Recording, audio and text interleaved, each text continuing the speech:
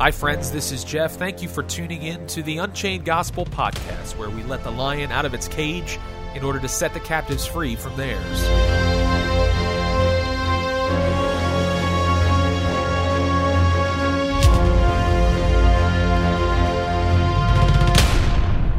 The title for today's message is A Dwelling Place for God. We're going to be taking a look at Ephesians chapter 2, verses 11 through 22. So let's pray. Thank you, Lord, for this opportunity to dig into your word, for the revelation of it, of your character, of your nature, of your plan for the ages, Lord. I pray that you would clarify my mind and heart and allow me to speak clearly as I speak on this topic. In Jesus' name, amen. Ephesians chapter 2, verse 11. Therefore remember that at one time you Gentiles in the flesh, called the uncircumcision by what is called the circumcision, which is made in the flesh by hands, remember that you were at that time separated from Christ, alienated from the commonwealth of Israel, and strangers to the covenants of promise, having no hope and without God in the world. So Paul begins this idea of talking about circumcision versus uncircumcision. It's a common theme in the New Testament, especially in Paul's letters. Were the Gentile believers in Jesus required to fulfill the law's requirement of circumcision, just as the Jews had been entrusted with and the covenant with God had been made from the time of Abraham to the present day for Paul? And this was a huge argument. Acts chapter 15, it goes before the elders of the church, and it's because mainly that the Jews had lost the intent of circumcision and what it was intended to be. It was intended to be an outward sign of an inward change. It was a sign of the covenant between God and Abraham's descendants. The Jews took great pride in being God's chosen people. But the covenant that God had made with his people was intended to bring about a change of heart. Unfortunately, over time, just like anything else, the act of circumcision became a ritual. It became a religion. It's as if they forgot that God had called them to be his chosen people by his grace. They forgot that it was God who called Abraham, not the other way around. They forgot that God had time and again forgiven them for their rebellion and rescued them from the mess they had gotten themselves into. They had done nothing to deserve God's favor. They were merely the undeserving recipients of amazing blessings outlined in an unconditional covenant. They'd also forgotten that God had called them to be a light to all the nations. He wanted Israel to stand out from the crowd and not engage in the sinful practices and pagan worship that was prevalent in most of the Gentile world. The trouble was that their motivation for being separate in their worship and lifestyle began to shift. Let me say that again. The trouble was that their motivation for being separate in their worship and lifestyle began to shift. Think about it for us. Do we live a separate life as a disciple of Jesus Christ because our motivation is right, or because we just want to please people and have outward signs of holiness? The Jews began to identify with the sign of the covenant rather than the God of the covenant. It didn't become about which God do you follow, which God do you serve. It was, are you circumcised? That was it.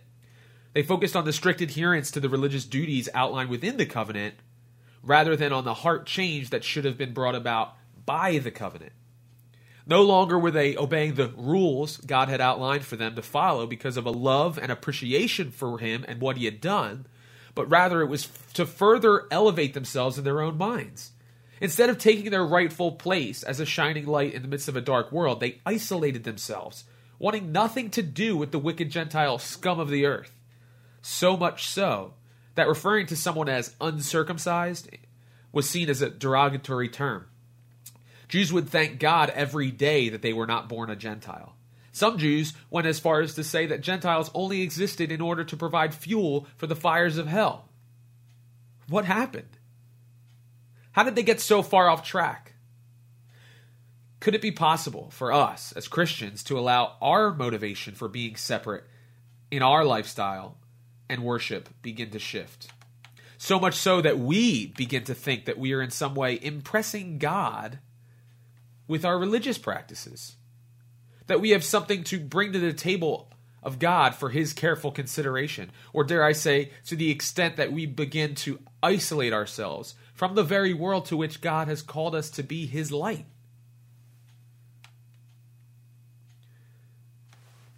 Let's read on in verse 13. It says, "But now in Christ Jesus, you who once were far off have been brought near by the blood of Christ. For he himself is our peace, who has made both one and has broken down the middle wall of separation, having abolished in his flesh the enmity, that is, the law of commandments contained in ordinances, so as to create in himself one new man from the two, thus making peace, and that he might reconcile them both to God in one body through the cross, thereby putting to death the enmity."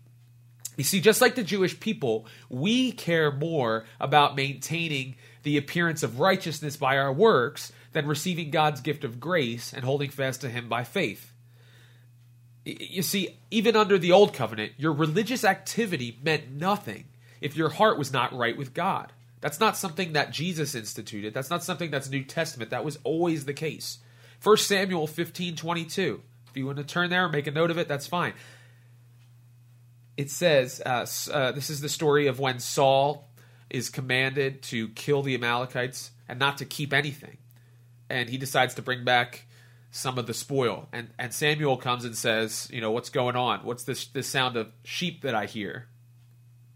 Why do I hear the bleating of sheep and the neighing, all that stuff? And Saul's like, I kept this for the Lord. I'm going to sacrifice it to the Lord. And 1 Samuel 15:22, Samuel says, "Has the Lord as great delight in burnt offerings and sacrifices as in obeying the voice of the Lord? Behold, to obey is better than sacrifice, and to heed than that the fat of rams." Also, Psalm 51:16-17 says, "For you do not desire sacrifice, or else I would give it. You do not delight in burnt offering.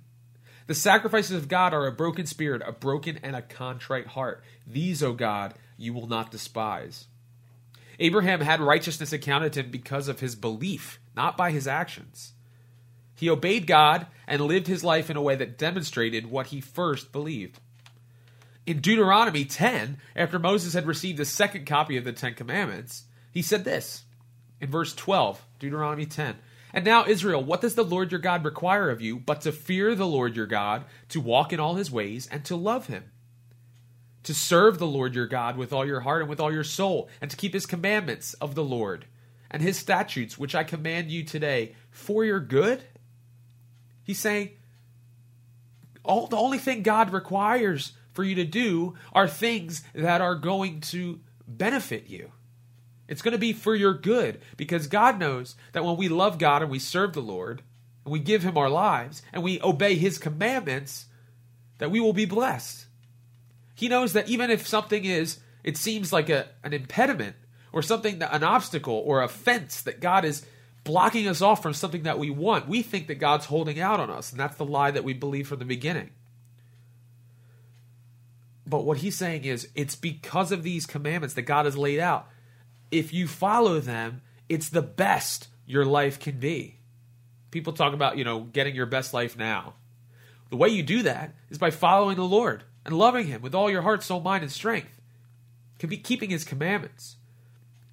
He goes on in Deuteronomy 10, verse 14, "Indeed, heaven and the highest heavens belong to the Lord your God, also the earth with all that is in it. The Lord delighted only in your fathers to love them, and he chose their descendants after them, you above all peoples, as it is this day. Therefore, circumcise the foreskin of your heart, and be stiff-necked no longer." See, it had nothing to do with their flesh. It had nothing to do with their anatomy. He says, circumcise your hearts. If you could turn to Acts 7. In Acts 7, we hear the story of Stephen, the first martyr. But what's interesting is in the beginning of Acts, Peter, on Pentecost, when he's filled with the Holy Spirit, he preaches his sermon and basically says, you, the Jews, are responsible for Jesus' death. And it says that they were cut to the heart, and 3,000 people were saved. The root word there is similar to the root word that's used to describe the soldier piercing Jesus' side when he was on the cross to make sure that he was dead, and the blood and water flowed out. What a beautiful picture. It's only when we are cut to the heart that we can receive the cleansing of his blood and the filling of the Holy Spirit.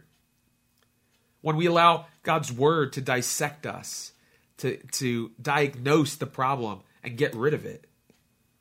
The next time we see the phrase cut to the heart, it's here in Acts 7, when Stephen is addressing the high priest and the Sanhedrin when being accused of blasphemy. And sadly, it comes with a much different result. In verse 48 it says, "However, the Most High does not dwell in temples made with hands." That's a key point. Remember that. Our title is a dwelling place for God. So where does God dwell? As the prophet says, "Heaven is my throne and earth is my footstool. What house will you build for me, says the Lord? Or what is the place of my rest? Has my hand not made all these things, you stiff-necked and uncircumcised in heart and ears?" Does that sound familiar? The language we read in Deuteronomy 10. "You always resist the Holy Spirit, as your fathers did, so do you. Which of the prophets did your fathers not persecute? And they killed those who foretold the coming of the Just One, of whom you now have become the betrayers and murderers, who have received the law by the direction of angels and have not kept it. When they heard these things, they were cut to the heart, and they gnashed at him with their teeth." This word cut is different. It means to saw in two. What's interesting is that Stephen speaks of the prophets being persecuted. And according to tradition, Isaiah was sawn in two. So the Jews proved Stephen's point. They were so angry by this prophetic word against them that they delivered him to be stoned. Verse 55, it says, "But he, being full of the Holy Spirit, gazed into heaven and saw the glory of God, and Jesus standing at the right hand of God," 56, "and said, Look, I see the heavens opened and the Son of Man standing at the right hand of God." Verse 57, "Then they cried out with a loud voice, stopped their ears, and ran at him with one accord, and they cast him out of the city and stoned him. And the witnesses laid down their clothes at the feet of a young man named Saul." That young man named Saul would soon have a miraculous encounter with Jesus Christ. In fact, it was that young man who was now writing this letter, who himself had full understanding of the law and the animosity between Jew and Gentile. It was Paul who could say the following, Philippians 3:3, "For we are the circumcision who worship God in the Spirit, rejoice in Christ Jesus, and have no confidence in the flesh." Catch that? The people who are of the circumcision, the idea that God originally intended circumcision to be, are those who worship God in the Spirit, rejoice in Christ Jesus, and have no confidence in their flesh. The Jews had complete confidence in the fact that they were circumcised, and that meant that they and God were okay. It was an outward religion. Do we live that way? Do we have an outward religion practice that we maintain, and we think that that means that we're one of God's kids? If anybody could think that, it was Paul. Verse 4, he goes on in Philippians 3, "Though I also might have confidence in the flesh. If anyone else thinks he may have confidence in the flesh, I more so. Circumcised the 8th day, of the stock of Israel, of the tribe of Benjamin, a Hebrew of the Hebrews concerning the law, a Pharisee. Concerning zeal, persecuting the church, concerning the righteousness which is in the law, blameless. But what things were gained to me? These I have counted loss for Christ. Yet indeed I also count all things loss for the excellence of the knowledge of Christ Jesus my Lord, for whom I have suffered the loss of all things, and count them as rubbish, that I may gain Christ and be found in him, not having my own righteousness, which is from the law, but that which is through faith in Christ, the righteousness which is from God by faith. Abraham believed God, and it was accounted him as righteousness." That was before he was circumcised. Do you get that? Do you understand the difference? Colossians, which is kind of a parallel to Ephesians, and this text specifically is similar to what we've just read in Ephesians. Colossians 2:11 through 14 says, "In him, Jesus Christ, you were also circumcised with the circumcision made without hands, by putting off the body of the sins of the flesh, by the circumcision of Christ." So the circumcision that takes place in the life of a believer is putting off the body of the sins of the flesh, by ridding your life of that type of behavior. By the circumcision of Christ, buried with him in baptism, in which you also were raised with him through faith in the working of God, who raised him from the dead. And you being dead in your trespasses and the uncircumcision of your flesh, he has made alive together with him, having forgiven you all trespasses, having wiped out the handwriting of requirements that was against us, which was contrary to us. And he has taken it out of the way, having nailed it to the cross. God revealed to Paul that his social and spiritual credentials meant nothing at the shadow of the cross. The new covenant instituted by Jesus' death and resurrection made it so that all men can gain access to God through him and him alone. Verse 17, back in Ephesians 2. It says, "And he came and preached peace to you who were afar off and to those who were near. For through him we both have access by one Spirit to the Father." You see, the temple made by hands was no longer necessary. The sacrifices were not needed because Jesus was sacrificed once for all. There was no more need for the priesthood. Jesus became the perfect high priest.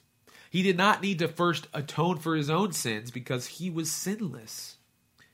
Hebrews 9:11 says, "But Christ came as high priest of the good things to come, with the greater and more perfect tabernacle, not made with hands, that is, not of this creation."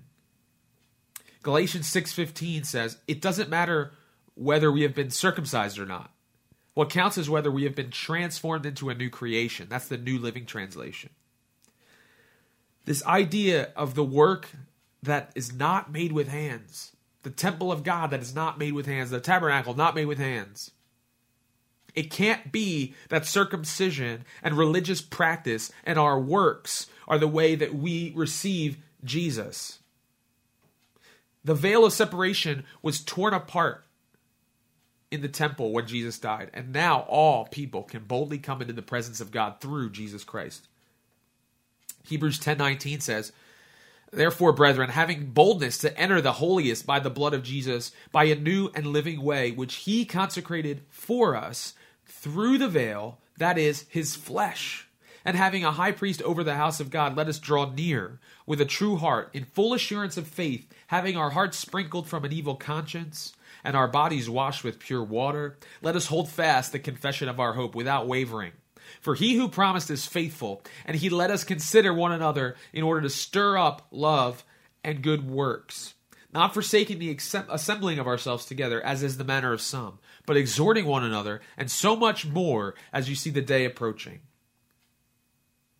This idea that Jesus, in his own flesh being torn on the cross, tore the veil that separated us from God. He made a way for us to enter boldly into the presence of God without religious ritual. But he also tore down the wall of separation between Jew and Gentile, between the earthly righteous or the self-righteous and the unrighteous. Verse 19, Ephesians chapter 2. "Now therefore, you are no longer strangers and foreigners, but fellow citizens with the saints and members of the household of God." God desires that all believers would find their identity in Christ and in him alone. We are no longer to be identified by the choices we make, the work of our hands, or, gasp, by the nation we pledge our allegiance to. We're not American and then Christian. We are Christ's, and we are one with him, along with every other true believer in Jesus. We've now entered into the new covenant and are washed clean, co-heirs with Christ Jesus, seated with Christ in the heavens. All believers in Jesus have access to God without the need for any earthly intercessor. We don't need to go pray to Mary first. We don't need a priest to intercede for us. We have direct access to the Father through Jesus Christ. But how would God set up his presence here on earth? If you remember, all throughout biblical history, the presence of God dwelt in the tabernacle or the temple, but now the temple had been rendered obsolete. The Bible says that God will not dwell in a house made with hands. The scriptures are very clear about this. In Acts 17:24, it says, "God, who made the world and everything in it, since he is the Lord of heaven and earth, does not dwell in temples made with hands." Okay, so if God is not going to dwell in a physical temple, then where will he dwell? We kind of already know the answer to this, but it's cool to see things work out and build up. So let's take a look. John 1:14. "And the Word became flesh and dwelt among us, and we beheld his glory. the glory as of the only begotten of the Father, full of grace and truth.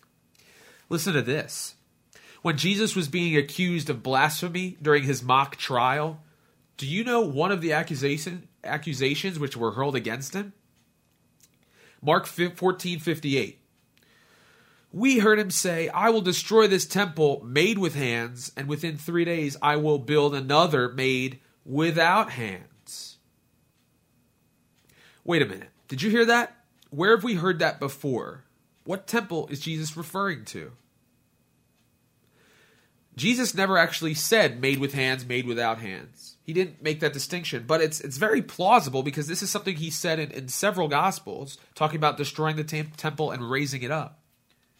John 2:19, Jesus answered and said to them, destroy this temple, and in 3 days I will raise it up. Then the Jews said, it has taken 46 years to build this temple, and you will raise it up in 3 days? This verse. But he was speaking of the temple of his body. Did you get that, church? The temple of God is the body of Christ. And who is the body of Christ? The church.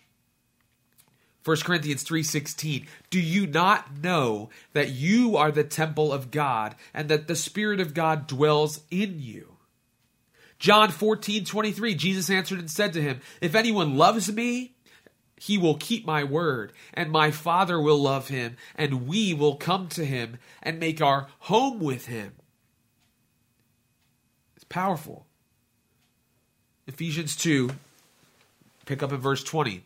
Having been built on the foundation of the apostles and prophets, Jesus Christ himself being the chief cornerstone, in whom the whole building being fitted together grows into a holy temple in the Lord, in whom you also are being built together for a dwelling place of God in the Spirit.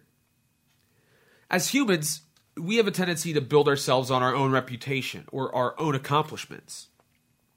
Our society thrives on building a name for oneself without the help of anything or anyone. For the believer, it is no longer about trusting in the works of our own hands, but rather the works of Christ's eternally nail-pierced hands. Do you get that? It's no longer about trusting in the works of our own hands, but rather the works of Christ's eternally nail-pierced hands. For anyone who considers themselves religious, know that God is not impressed by the works you do for him.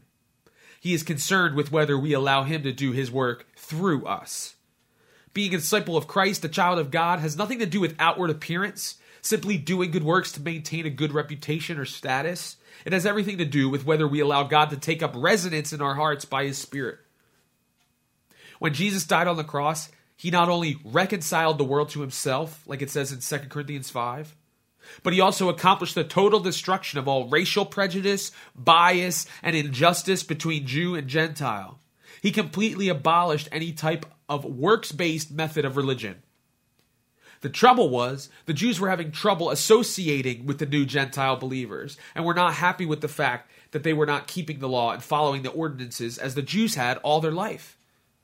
Many Jews were trying to convince the Gentile believers that they needed to be circumcised in order to be real Christians. It was becoming a Jesus and Judaism mentality.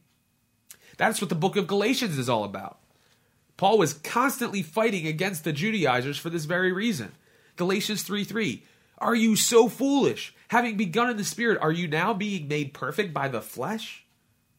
In Jesus Christ, we are no longer judged according to the law. Galatians 3:5-6. Therefore, he who supplies the Spirit to you and works miracles among you, does he do it by the works of the law or by the hearing of faith? Just as Abraham believed God and it was accounted to him for righteousness. As a church, if we want God to take up residence in our gatherings, then there needs to be a complete surrender of all man-made, self-seeking agenda. We cannot move forward without yielding to the Spirit of God individually and corporately. Now, how do we do that? How is that accomplished? Jesus Christ must have his rightful place as the chief cornerstone in the life of every believer and in the assembly of his people. In order for us to understand the spiritual truth, we need to first understand what a cornerstone is. The cornerstone, according to Wikipedia, The cornerstone or foundation stone concept is derived from the first stone set in the construction of a masonry foundation. Important, since all other stones will be set in reference to this stone, thus determining the position of the entire structure. If Jesus Christ is not first in our lives, then we will not grow into a healthy and holy temple. If as a church we are not in agreement on the centrality of Christ, then we are unfit for God to meet us by His Spirit in our worship. 1 Corinthians 3, verses 10 through 11 says, "According to the grace of God which was given to me, as a wise master builder, I have laid the foundation, and another builds on it. But let each one take heed how he builds on it. For no other foundation can anyone lay than that which is laid, which is Jesus Christ." The trouble is, there is an internal unraveling that happens when Christ is not paramount. If we are not founded on the rock and built up by His Spirit, then we will falter when the attacks come. And they will come. Attacks from within and without the church walls. We see it today. When dissensions arise, more often than not, they are not the result of a people pursuing their own best interests. They are. More often than not, they are the result of people pursuing their own best interests rather than what's best for the whole body. It's like a tree that's been attacked with rot and termites from within. Even when the damage is not evident on the outside, all it takes is a strong wind for the entire tree to be uprooted. If Jesus is not our foundation, then we can easily be blown about by every wind of doctrine that passes through the church. Matthew 16:18. "And I also say to you that you are Peter, and on this rock I will build my church, and the gates of Hades shall not prevail against it." When we discuss church building and growth, it's usually in regards to attendance. But I'm not talking about a growth in numbers. I'm talking about growing into a dwelling place for God. Most churches move away from the foundational truth of Jesus Christ in order to fill the seats on Sundays. That type of growth is not lasting and ultimately does more harm than good to the body of Christ. The type of growth that God is interested in comes from digging deep and laying a good foundation of doctrine, with Jesus being the cornerstone. But a lot of people would rather teach a shallow gospel because it's more accessible and pleasing to the ears. The number of people that say they're Christians is vast, but how many congregations are a mile wide and only an inch deep? The result is many congregations that are leaning too far to the left into liberalism or too far right, legalism. Just as Christ made peace between God and man, He's also able to bring peace between all people.